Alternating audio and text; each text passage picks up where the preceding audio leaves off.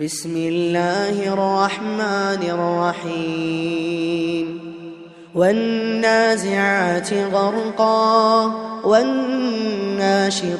نشطا والسابحات سبحا فالسابقات سبقا فالمدبرات أمرا يوم ترجف الراجفة تتبعها الرادفة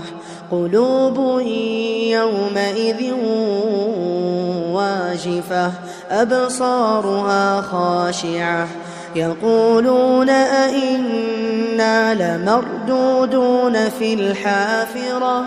أئذا كنا عظاما نخرة قالوا تلك إذا كرة خاسرة فإنما هي زجرة واحدة فإذا هم بالساهرة هل أتاك حديث موسى إذ ناداه ربه بالواد المقدس طوى اذهب إلى فرعون إنه طغى فقل هل لك إلى أن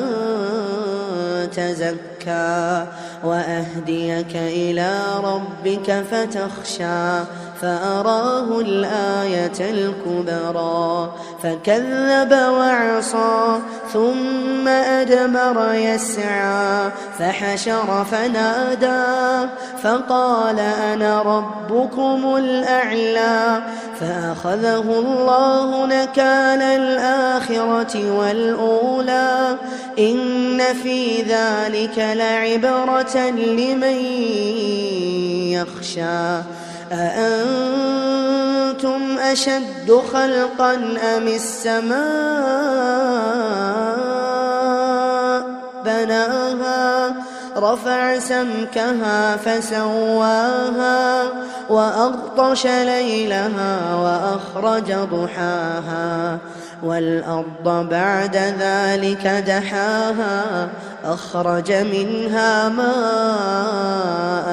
ومرعاها والجبال أرساها متاعا لكم ولأنعامكم فإذا جاءت الطامة الكبرى يوم يتذكر الإنسان ما سعى وبرزت الجحيم لمن يرى فأما من طغى وآثر الحياة الدنيا فإن الجحيم هي المأوى وأما من خاف مقام ربه ونهى النفس عن الهوى فإن الجنة هي المأوى يسألونك عن الساعة أيان مرساها فيم أنت من ذكراها إلى ربك منتهاها إنما أنت منذر من يخشاها كأنهم يوم يرونها لم يلبثوا إلا عشية أو ضحاها.